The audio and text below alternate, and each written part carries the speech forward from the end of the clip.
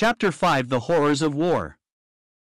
December of 1941 found us aboard the SS Orensee, a huge ship of some 35,000 tons. The crew was not very encouraging, telling us that this was the ship's first voyage since Nazi shells blew her superstructure away. We sailed from Bristol, then to Canada, the British West Indies, South Africa, and India. Our final destination was Singapore, where we disembarked amid a hail of shells and bullets. Singapore Harbor is reckoned to be one of the largest natural harbors in the world. The city was the hallmark of imperial colonization, rich, extravagant, pompous. Alas, the ravages of war could clearly be seen on its proud profile.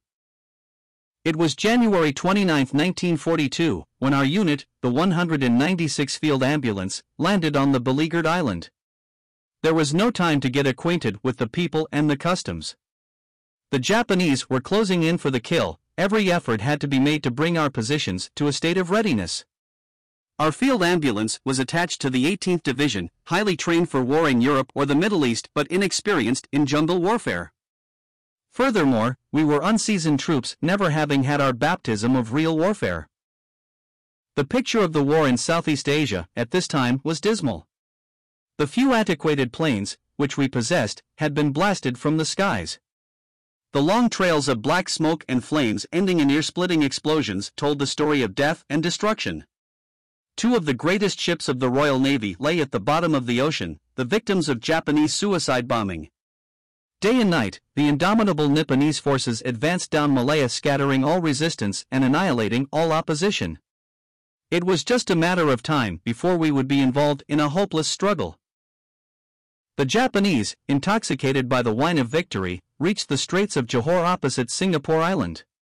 Victory in sight, they quickly aligned their artillery and mortars at vantage points. Soon the heavens were split with the thunder of the guns, and the earth shook with convulsions as the shells exploded in clouds of acrid smoke and debris. Although this was what we had trained for, the shock and impact of such barbaric and inhuman conduct cut into and across all my Christian principles. But here was no time for contemplation, there was work to do. A staff car hurriedly drew up to headquarters. The officers had been recalled from the front to receive some vital information. They hurried into the building. Moments later, as the driver was making a hasty egress from the car, there was a shattering explosion nearby and the unfortunate man fell to the ground in a crumpled heap. A small piece of shrapnel no larger than a pea had entered into the left side of his chest, penetrating his heart. He died instantly. We brought him in unmarked, apart from the small wound in his chest. This was our first casualty. It hardly seemed possible that the man was dead. It came as a tremendous shock to me that such a little thing could loose the silver cord and break the golden bull, Ecclesiastes 12 verse 6. When the fighting raged at its fiercest, I worked most of the day and night.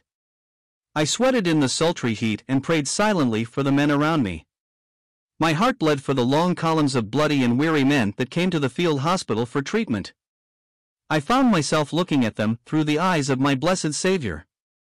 Calvary love swept over my bewildered being, driving me to the very limits of endurance in an effort to relieve their bodily suffering and to supply their spiritual needs.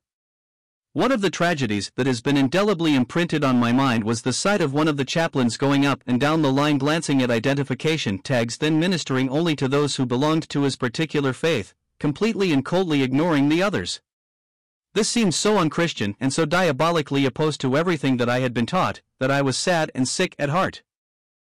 Surely this man, who would allow denominational barriers to preclude his love for his fellow man in times of calamity, knew nothing of the compassion of Christ.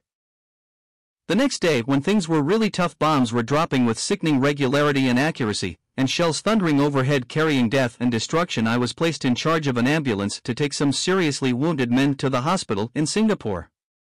4 men had to be rushed to the Singapore General Hospital for emergency care. The way to the city was comparatively quiet until we reached the sprawling suburbs. Then we encountered extremely heavy shelling and bombing. It looked like suicide to attempt breaking through this holocaust, but these were precious lives, which I held in my hand. So with complete abandon we took up the gauntlet. Moving along, sometimes at a crawl, sometimes at 60 miles an hour, through abandoned streets, past flaming buildings, we ultimately reached our destination, shaken but gratified to deliver our precious cargo. The return journey was a nightmare. The Japanese gunners were concentrating on blockading the main road, landing shells on the highway with pinpoint accuracy. Very few vehicles dared to attempt the hazardous journey, but duty called. Slowly the driver nosed the ambulance through the maze of shell holes. We were rocked frequently as bombs burst with a sickening crunch all around. I never prayed so earnestly in all my life. Slowly we crept on, although instinctively we wanted to flee for dear life. Suddenly the ambulance nearly turned over. A mortar shell tore a huge hole in the roof inside but miraculously did not explode. When I recovered from the shock, I bowed my head in deep gratitude and thanked the Lord for His preserving care. Eventually we arrived back at our unit, badly shaken but unscathed. This experience increased my confidence in the Lord's preserving grace, and it seemed to me that He had further work for me to do. Reaching base, I ate a hasty meal because I was assigned guard duty until midnight. This always presented a problem because my deep convictions prohibited me from carrying a lethal weapon of any kind. I preferred to utilize the usual medical corps weapon, a cudgel or stick. My partner carried a rifle. Before going on duty, I went back to the tent to get my steel helmet. I reached in under the mosquito net and took it from the bed, but decided to leave the crowded tent before putting it on my head. There was a full moon in the sky, which flooded the area with its silvery light. As I lifted the helmet to my head, I noticed what I thought was a snake curled up inside. Quickly, I turned the helmet over and slammed it to the ground. Some of the regular soldiers, who had been in Malaya for some time, asked me what I was doing. They laughed outright at the assertion that a snake was trapped under the helmet. "There are no snakes in Singapore, you know that," they said. Eventually, after much deliberation, they turned over the helmet with a long stick. A 3-foot black mamba, one of the deadliest snakes in Malaya, slithered toward them. The deadly reptile was soon disposed of. Even to this day I shudder at the thought of that creature slithering down my neck or across my face, injecting its deadly poison in the process. This was not my first escape from death. Once again there arose in my mid the thought that I was being spared for more important things in the service of the Master. The enemy activity in the air and on land intensified hourly. We were constantly under bombardment from land, sea, and air. Our forces retaliated feebly with small arms fire. Soon there was a shortage of ammunition and, worse still, water supplies were cut off. The main reservoirs for Singapore were on the mainland of Malaya. This made conditions, in the blazing heat of the tropical sun, almost impossible. The end seemed in sight. On February 10, 1942, General A.P. Wavell, the hero of the Middle East campaign, flew into Singapore to review the situation. In a couple of days he issued a special order of the day.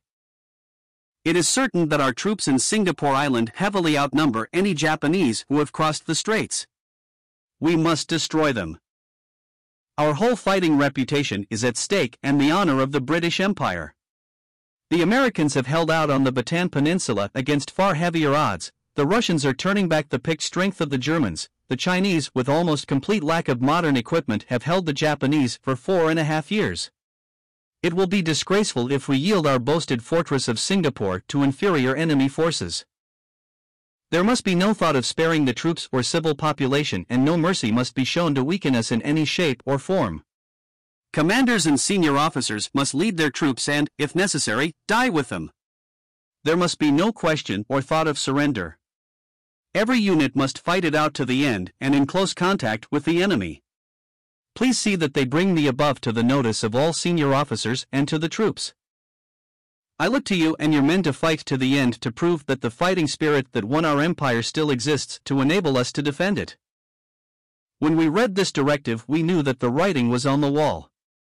It was so contradictory to the prevailing circumstances. We were short of everything, even medical supplies were dwindling rapidly, and the Japanese were massing forces on the mainland for the final assault on the island itself.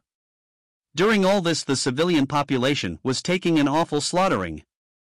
Trucks filled with dead lying like cordwood streamed endlessly from the city and dumped their loads into huge communal graves. How long could this inhuman savagery go on? Our worst fears were confirmed when General Wavell and his staff flew out of Singapore only a few hours after issuing his fighting challenge. The next 4 days were soul-destroying. My faith in man was shaken to its very core. I had never understood the doctrine of the total depravity of man, but the useless slaughter of precious lives and the mutilation of physical frames was proving the doctrine to the hilt. Little did I know that all this was but preparatory to more fearful and dreadful events. There was an endless stream of casualties. We treated them as best we could under primitive conditions. The Japanese kept up a continual bombardment with devastating results. The medical personnel were showing signs of fatigue. It was a 24-hour grind that had continued for several days. Hunger was gnawing at our stomachs, our throats were parched for lack of liquid, our nerves were taut. It was as if we were slowly dying. But there was no time for reflection. War drew on every human resource and reserve. I cried to the Lord for spiritual strength. "Help me, O Lord, that I may be able to help others," I earnestly prayed. Nothing seemed to matter at this point. With complete abandon, I threw myself into the unequal task with the thought in mind that death would overtake us, the only alternative being that we would fall into the hands of a ruthless and barbaric enemy. February 15, 1942, is a day ever to be remembered by the unfortunate troops trapped in Singapore Island. At 4 p.m. there descended upon the weary soldiers the shroud of death. The bombing, shelling, and the rattle of small arms fire suddenly stopped. The silence was almost unbearable. It was louder than the crunch of exploding shells. The impregnable fortress of Singapore had unconditionally surrendered to the Japanese. Thoroughly exhausted both physically and mentally, I completely collapsed. My mind went blank. I have little recollection of the few days which followed, but praise God, recovery came quickly and I was soon in harness again. One memory that remains with me of those critical days was the importance which I attached to my Bible. It was my constant companion, and even though I could not read it, no one could take it from me. My love for the Word was to increase as the long months merged into interminable years.